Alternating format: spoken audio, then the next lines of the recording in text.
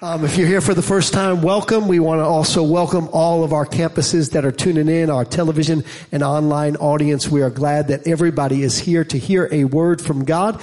If you have your Bible, would you take it on out? If you need a Bible, would you raise your hand and the ushers would be happy to give you one. Let's all hold it up and make this declaration of our faith all together. Ready? Go.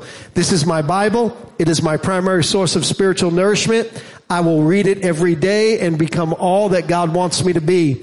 My mind will be renewed. My life will be transformed. I will become fully surrendered to Christ. Therefore, I will hide His word in my heart so I can be all that God has destined me to be. Amen. Would you remain standing in honor of God's word? We are going to the Gospel of Luke, Luke chapter number 1, verse number 39.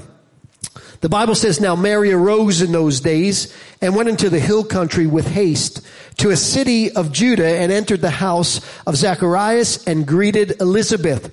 And it happened when Elizabeth heard the greeting of Mary that the babe leaped in her womb, and Elizabeth was filled with the Holy Spirit. Then she spoke out with a loud voice and said, blessed are you among women, and blessed is the fruit of your womb. But why is this granted to me that the mother of my Lord should come to me? For indeed, as soon as the voice of your greeting sounded in my ears, the babe leaped in my womb for joy. Blessed is she who believed, for there will be a fulfillment of those things which were told to you from the Lord. And Mary said, my soul magnifies the Lord. My spirit has rejoiced in God my Savior, for He has regarded the lowly state of His maidservant. For behold, henceforth all generations will call me blessed. For He who is mighty has done great things for me, and holy is His name. And His mercy is on those who fear Him from generation to generation. He has shown strength with His arm. He has scattered the proud in the imagination of their hearts. He has put down the mighty from their thrones and exalted the lowly. He has filled the hungry with good things, and the rich He has sent away empty. He has helped His servant Israel in remembrance of His mercy, as He spoke to our fathers, to Abraham, and to his seed forever. And Mary remained with her about 3 months and returned to her house. Today I want us to turn our attention to the greatest historical account ever given to man, the Christmas story.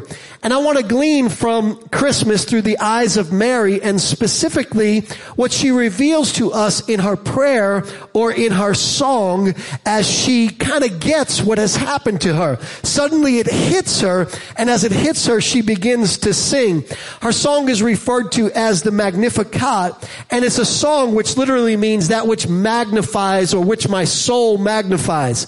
And that should be the reaction of everybody to the incarnation of Christ. Your soul ought to magnify the Lord. As the old songwriter said, oh, magnify the Lord with me, for He is worthy to be praised. And as we enter into the Christmas story through the eyes of Mary, I want to show you the 4 roads by which Christ leads us to the one way to heaven, and that is Himself. Let's pray. Father, in the name of Jesus, would you minister by your grace and by your power, by the power of the Holy Spirit? Would you make your word come alive to each one of our hearts? We pray in Jesus' name. And everybody said, amen. The 4 roads of Christmas that lead us to the one road to heaven, and that is through Jesus Christ. As we come to our text, one of the things that we need to realize is that there is really only one way to heaven, and that is Jesus Christ. There's not a multitude of ways. There's not many ways. It's not you believe this, and as long as you're good, you get to go to heaven. Say, Pastor, why do you say this? Because that's what the Bible teaches. John chapter 14, verse number 6, Jesus said, I am the way, the truth, and the life, and no man comes to the Father but through me. That's pretty clear. In Acts chapter 4, verse number 12, it says, there is no other name under heaven from which men can be saved. That's also pretty clear. There aren't many ways for us to get to heaven. There is only one way. And that's not narrow-minded. That's just good leadership. if you want somebody to do something, isn't it good of you to be clear about it? Imagine if your boss just told you, go get the job done any way you want to, and then you came back and checked on it, and you're like, well, I did it this way. And he's like, why'd you do it that way? You shouldn't have done it that way. Well, you told me anyway, and so anyway qualifies. Jesus is trying to make it clear for us that he is the only way, the only road for us to get connected to the Father. And so as we come to the text and we talk about the 4 roads of Christmas, I want you to realize that there are 4 different ways in the Christmas story that we find God leading us to the one road, which is Jesus Christ. Just like our journeys to Christ vary. Some people come to Christ through a confluence of coincidental circumstances. Stuff begins to happen in your life and God leads you to Christ. Other people come to Christ by way of curiosity. Some people come to Christ by way of family and friends. Others by way of study. Some people even come to Christ because of pain and heartache in their life. Our journeys are different, but there is one road that leads to heaven, and that is Jesus Christ. And it's God that leads us down these different roads. Moses was led because God set a bush on fire. Paul was led because God showed up on his Damascus road. Peter was led because God gave him a miraculous catch of fish that broke his nets after he fished all night and caught nothing. The woman at the well was led because Jesus told her all about her past. The man born blind was led because, in his words, I was once blind, but now I see. Thomas was led because Jesus walked into the room where Thomas was, and he said, reach hither thy fingers and touch the holes in my hand, and reach hither thy hand and touch the scars in my side, and be not faithless, but believing. It is God that leads each one of us down these different roads so that we can all enjoy the one way to eternal life, which is through Jesus Christ our Lord. Yes, it is by faith that we are saved, but it is also by the grace of Almighty God. And so when we come to the text and we talk about the 4 ways that God leads us, let us not misunderstand that there is only one way to heaven, and that is Jesus Christ. The first road is the road of history. And this road answers the all-important question, when did this happen? Not if this happened. When did this happen? Not if this happened. And what's interesting to note as we contemplate this question that the historical road both asks and answers is that this was eyewitness testimony. This was somebody giving this information that was actually the first-hand eyewitness in the incarnation of Christ. As we come to the story, it's noteworthy that the gospel writers are reiterating what Mary has told them. Mary is the first-hand eyewitness to the incarnation, and the gospel writers, if you will, they are the investigators. Mary stayed with John after Jesus was crucified. Jesus gave her life over to John's care. And so more than likely, scholars believe, Mary is the one who told Matthew, Mark, Luke, and John all about the events that were taking place. She told them that the angel appeared to her. She told them what the angel said. She told them about how Joseph didn't believe at first. She told them how God sent another angel to Joseph. She told them how they had to take a trip to Bethlehem. She told them how they had to escape to Egypt. She told them about the wise men. She told them about all those events. And in Luke's gospel, Luke tells us so much. Look at what Luke says in Luke chapter 2, verse number 19. It says, but Mary kept all these things and pondered them in her heart. And when we read this verse, I want you to notice 2 words, kept and pondered. The word kept and pondered means more than just she thought about them. It literally means that she guarded them so closely so that she would be able to keep them in an orderly account so she can retell what has happened. And all of us know that women can do this, can't they? Women can keep track of everything that has happened in a particular story. Matter of fact, they're so good at it, when us men are telling stories, they regularly help us along the way with interjections and corrections and remembrances of these things. Women know how to keep things in precise order. And it was Mary who kept these things in precise order. And she is giving a first-hand account of what actually happened in the incarnation. Imagine, if you will, you saw a crime before your eyes, and you were brought in by the lead investigators to go on the record and give an account of everything that you saw so that it would be admissible in court. That's what's happening here. That's what's taking place as we read through the Gospels. And so it is not just somebody retelling some fantasy. It is somebody giving an actual account of what has happened to them. But notice also how the Gospels begin. Now, one time did any of the Gospels begin with the phrase, once upon a time? Matter of fact, if the Gospels began with the phrase, once upon a time, then it would indicate that this is a fairy tale and a legend. And it signals to the reader that this probably didn't happen, but that the story teaches something that is morally good for us to know. But that's not how the Gospels begin. Matthew, for example, begins with a genealogy.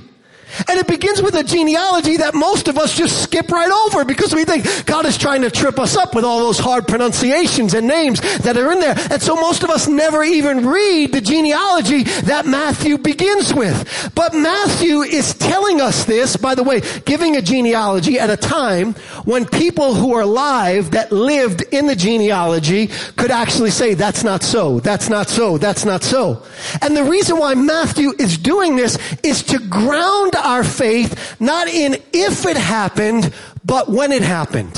He's trying to ground our faith in historical account. Matter of fact, this was culturally one of the greatest ways to give evidence to the veracity of something, to ground it in a genealogy, to say, this is how this particular thing went down. He's letting us know it's not made up. He's letting us know it's not a story like a fairy tale that has a moral to it. It's not something from which we take away some advice on what we should do now and how we should live our lives, although it is. It's not a fairy tale. It is a declaration of what God has done for you and I. It's not good advice. It is good news. It is not a suggestion of how you can save yourself. It is a historical report of what God has done to save us. It is the strongest cultural way of representing that what I'm about to tell you is not a fable. It's not fiction. It's not fantasy. It is fact. God became a man. God came down to lift us up. Divinity did couch himself in humanity. Immortality took on mortality so that he could save you and I.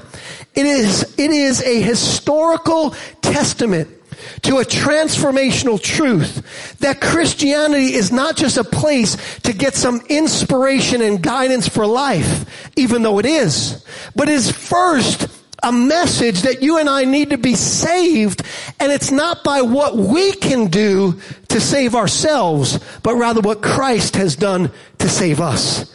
It's not advice. It's news. It's not a story. It's history. It's not fiction. It is fantastic.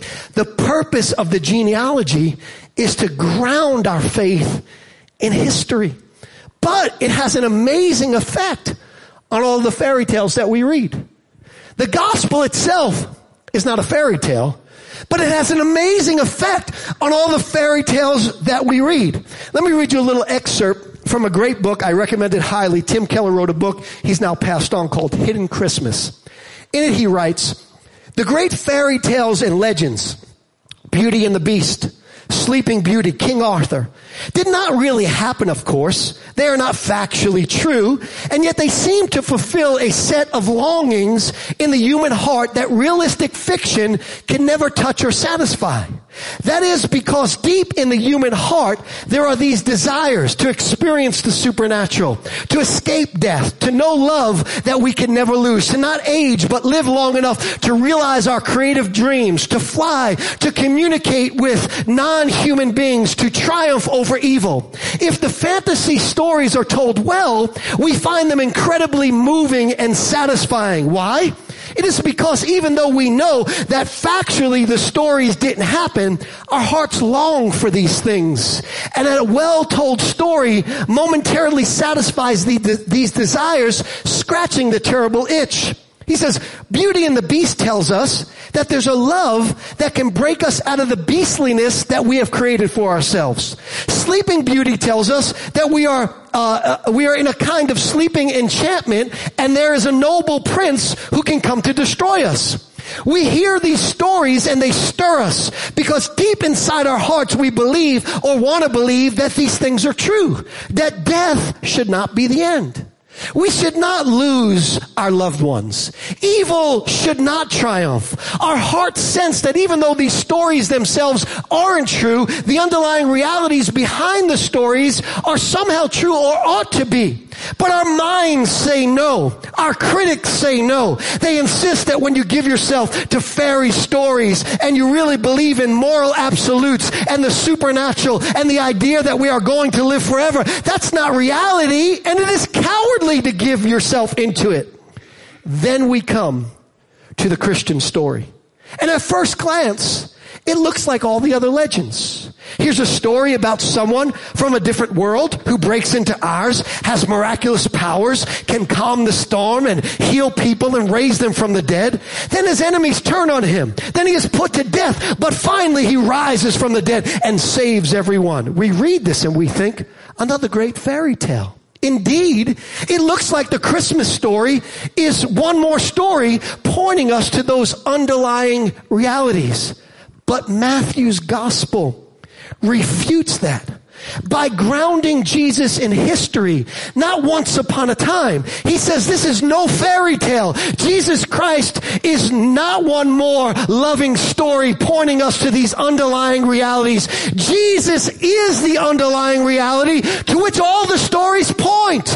Jesus has come from eternity, the supernatural world that we sense is there, that our hearts know is there, even though our heads say no. At Christmas, he punched a hole in between the ideal and the real, the eternal and the temporal. He came into the world. That means if Matthew is right, then there is an evil sorcerer in the world, and we are under an enchantment, and there is a noble prince who has broken the enchantment, and there is a love from which we will never be parted, and we will indeed fly away someday and defeat death. What's he saying? He's saying this genealogy, this historical report changes every way that you and I are to look at this. We're not reading a maybe. We're not reading a if this happened. We are reading an account of when this happened. The great and immortal C.S. Lewis, you know what he said? He said, Jesus is the myth that isn't. In other words, all the other stories are legends and fables because none of those people ever really lived. None of those people ever really came to earth. But Jesus has a genealogical record. Jesus has a history behind him. And when Matthew opens in his Gospels, this is Ancestry.com before you had to spit into a vial and send it off into the mail to find out where you came from. Jesus is grounded in history. And it is this road that Christ leads us down, that God leads us down, that we may find the way to eternal life. And that is through our Savior, Jesus Christ. The second road we encounter is the road of mystery. This answers the question, how? It's the question that Mary answered. The angel appeared to her, Luke chapter 1, verse 34. Then Mary said to the angel, how can these things be? Since I do not know a man. She asked the obvious question. How can I get pregnant without being intimate with a man? How can a virgin have a child? This is incredulous and impossible. They lock people up for believing these kind of things. This is beyond human imagination and comprehension. This is too wonderful to express in words. But then again, how can the Red Sea be parted? How can a man sleep in a den of hungry lions and not be harmed? How can 3 men get tossed into a fiery furnace and come out with not even the smell of smoke on them? How can a whale transport a man from the depths of the sea to the safety of the shores? How can ravens bring meat and bread to a prophet to eat in the morning and in the evening? How can food fall from the sky to feed people in the wilderness? How can water come from a rock? How can a boy with no experience in war defeat a man who's 10 foot tall, who was a man of war with a slingshot? How can a man and woman in their 90s have a baby? How can walls fall with just a shout? How can 300 defeat 30,000? How can 5 loaves and 2 fishes feed 5,000 families? How can paralysis be healed with just a word? How can blind eyes be opened with just spit? How can water be turned into wine? How can a person walk on water? How can a man who's been dead for 4 days come out of the tomb? And how could somebody beaten nearly to death, rolled and put in a tomb with a stone rolled in front of it,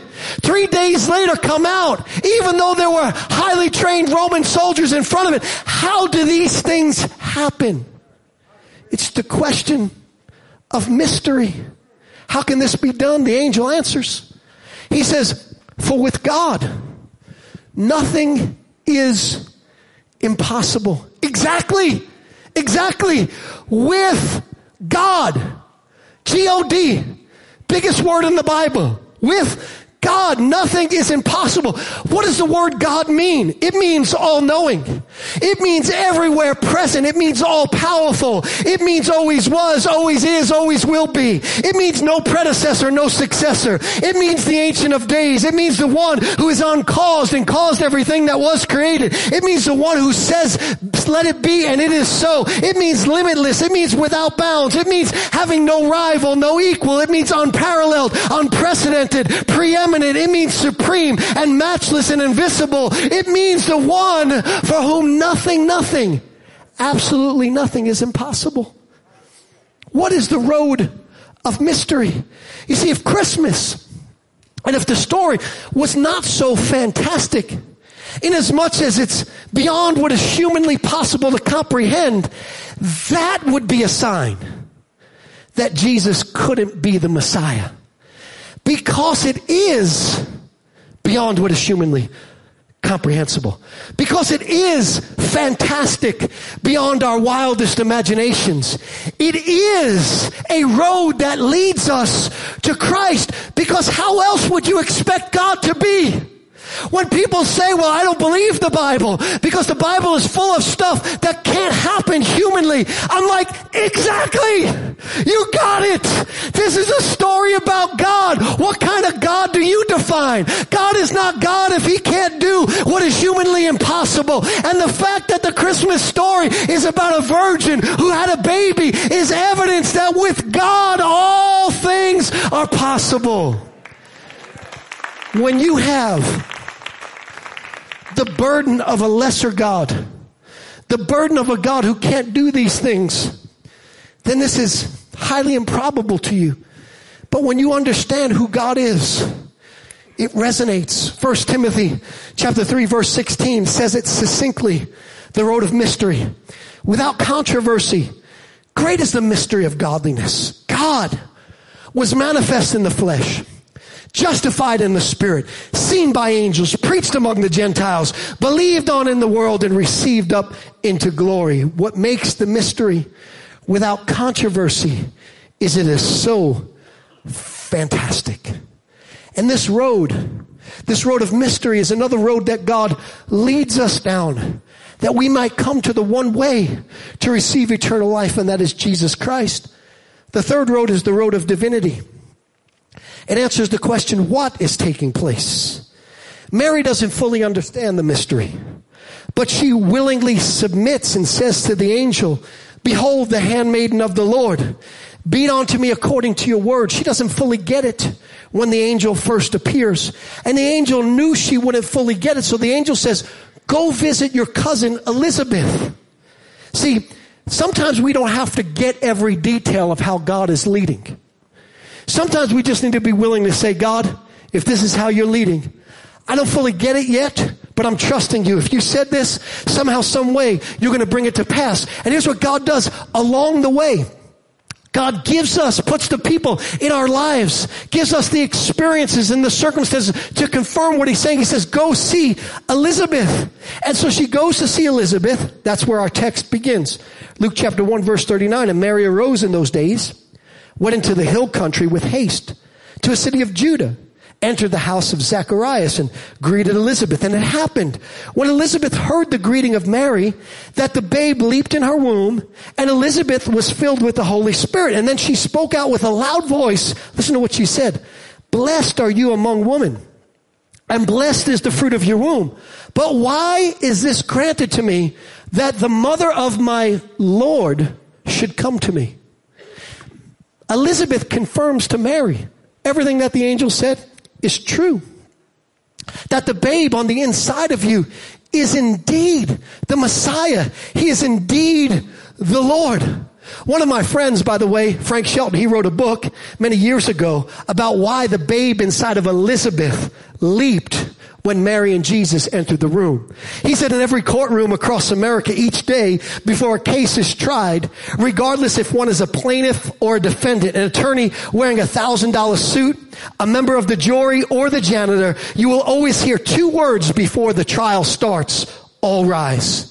Out of respect, everyone, and I mean everyone, stands up for the one wearing the robe. He says, I submit to you that the reason John jumped, the baby in Elizabeth's womb, and stood up when Mary entered the room was because John knew who had entered the room. You see, in Mary's womb was not just the judge of a courtroom, but the judge of heaven and earth who wears a robe of righteousness. Elizabeth confirmed to Mary what was taking place. God was becoming human. Divinity was entering humanity. God was putting on flesh. Righteousness was wrapping himself in rags. A big, powerful God was becoming a little vulnerable baby.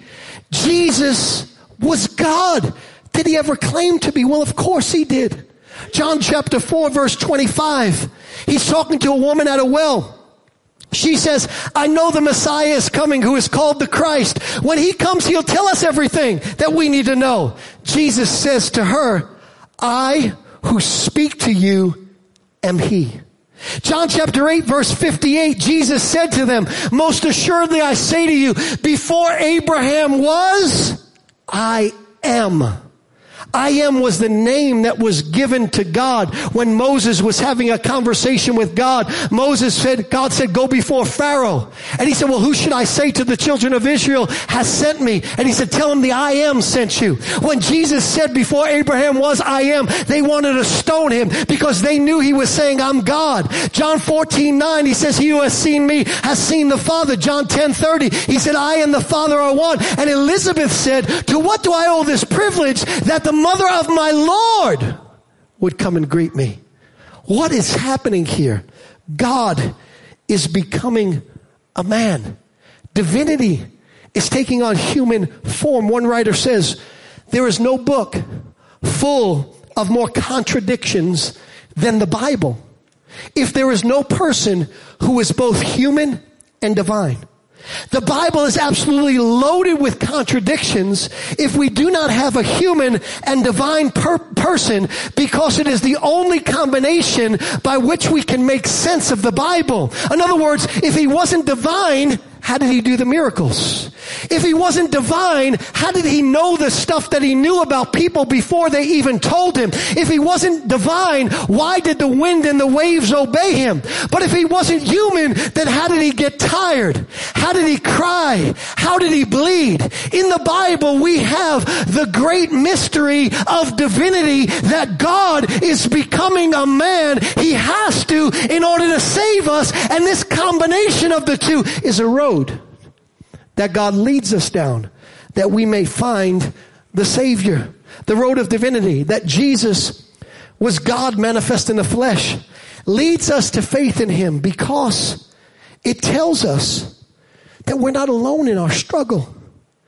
Have you ever gone through something that felt lonely? Have you ever gone through something that felt isolated from everybody else? Like no one understands? Like there's no one you can talk to, no one you can relate to? You come across well-meaning people and they try to say stuff, but it doesn't help. They say things like, it's going to be all right. But that doesn't help. They say things like, I'm praying for you. That doesn't help. They say things like, let me know if I can do anything for you.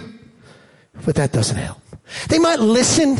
They might be with you when you grieve, be a shoulder to cry on you, but you still feel so alone. You think to yourself, is there anybody who can relate to what I'm going through? Is there anybody who can understand me? And then along comes somebody who has been through everything that you're going through. The person who's been through the cancer, the person who was once an alcoholic, the person who's been through a divorce, the person who's lost a child, and they come to you and they say, I know what you're going through. And all of a sudden, hope arises in your heart.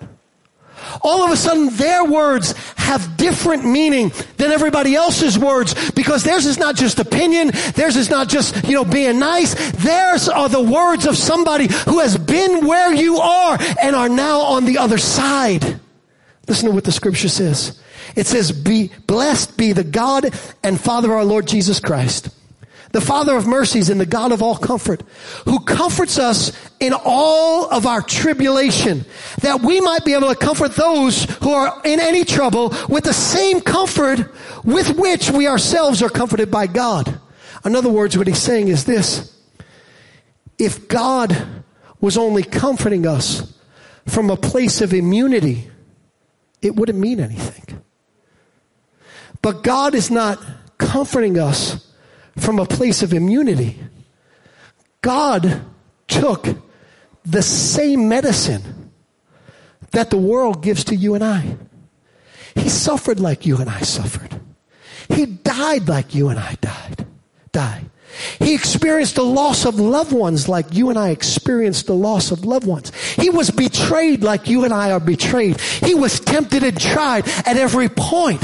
And so the Bible says we have a high priest who can be touched with the feeling of our infirmity. The fact that God became one of us, the road of divinity, God became a man, helps us in our journey of faith, because it answers the question, at least begins to attempt to, of human suffering. That God is not even immune to it. That God suffered in our place. And so he's not a God who can relate from a place of immunity, but he's a God who can relate from a place of having gone through it. And it is this road by which God takes us down at Christmas time, so that we would come to the one way that leads us to eternal life, and that is Jesus Christ. The last road is the road of humanity. It answers the question, why? Why would God do this? Why would he become one of us? Why would the immortal become mortal? Why would he subject himself to our suffering? Why would he die in our place? Why would he become a baby? And Mary's song answers the question. Look at what she says. Verse number 46. And Mary said, my soul magnifies the Lord, and my spirit has rejoiced in God my Savior. For he has regarded the lowly state of his maidservant. For behold, henceforth all generations will call me blessed. For he who is mighty has done great things for me. And holy is his name, and his mercy is on those who fear him from generation to generation. Let me give that to you kind of in reverse order. The first thing she says is he is mighty. In other words, since this is true, since Elizabeth told me that the baby in my womb is the Lord, God is mighty. There's nothing that God can't do. He is beyond mighty. He is beyond the impossible. He says, she's basically saying that this is truly God. If what is in me is God, then I know that God is mighty. But then she says, holy is his name. In other words, he became one of us because he's opposed to sin. That's what holiness is. God can never get used to sin. He came to pay the price for sin. He came because he is holy to deal with our guilt and shame. Because of our flaws, he came. Because of our separation from him due to sin, he came. He had to do something about it. Man had a sin problem, and that sin doomed humanity to eternal separation from God. And so God came to deal with the sin problem. because he's holy. Because he can't, by virtue of his nature, wink at it or excuse it. It had to be dealt with. Mary sings and she says, holy is his name. And then she says this, she says, his mercy is on those who fear him. In other words, he came because he didn't want us to pay the price for our sin, which is eternal separation from him. He came to pay the price for our sin. He paid a price for sin that he didn't know because we were confronted with a cost that we couldn't pay.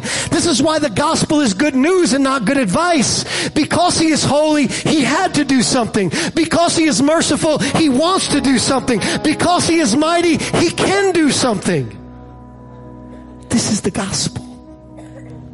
This is the Christmas story. Notice what she then says. And Mary said, my soul magnifies the Lord. My spirit has rejoiced in God, my Savior, For he has regarded the lowly state of his maidservant. For behold, for henceforth all generations shall call me blessed. For he who is mighty has done great things for me. The road of humanity, the why. For me, for me, for me. She calls, notice this, Jesus, her Savior. Mary said Jesus was her Savior. Mary is, of course, to be revered and regarded because of the part that she played in the greatest event in human history. But she is not sinless. That's why she said Jesus was her Savior. The last road of Christmas, the road of humanity which God leads us down, answers the why. Why would God leave heaven and come to earth? Why would God condescend from his divinity and take on our humanity? Why would he subject himself to such vulnerability? Why would God allow himself to be touched with the feeling of our infirmity? Why would God become as a baby in a stable and get sacrificed on a cross? Because he is the Lamb of God who takes away the sin of the world. And he did all this because of one word. He loves humanity. For God so loved the world that he gave his only begotten Son, that whoever believes in him would not perish but have everlasting life. God did it because he loves us. This is why God shows us history. This is why God shows us mystery. This is why God shows us divinity. And this is why God chose to lead us down the road of humanity. The story of Christmas is not powerful unless we make it personal. It is not just a good story to celebrate a holiday. It is what God did for us to save us from our sins. Salvation is not just granted to you because you're good. Salvation is given to you when you receive it. And the Lord Jesus comes at Christmas time and he knocks again on the door of every single person's heart. And he said, will you receive me as Lord and Savior? This is what I've done for you. I read this thing on, I think it was Instagram. And it showed a door and it had blood over the door. And it said God didn't check whether the people in the house were worthy of the blood when the death angel passed over. Anybody who was in the house was covered by the blood. You don't have to be perfect in order to receive salvation. All you need to do is repent of your sin and put your faith in Jesus Christ as your Savior. Then that blood gets applied to your life and you become right with God. And you receive eternal life. Would you stand to your feet?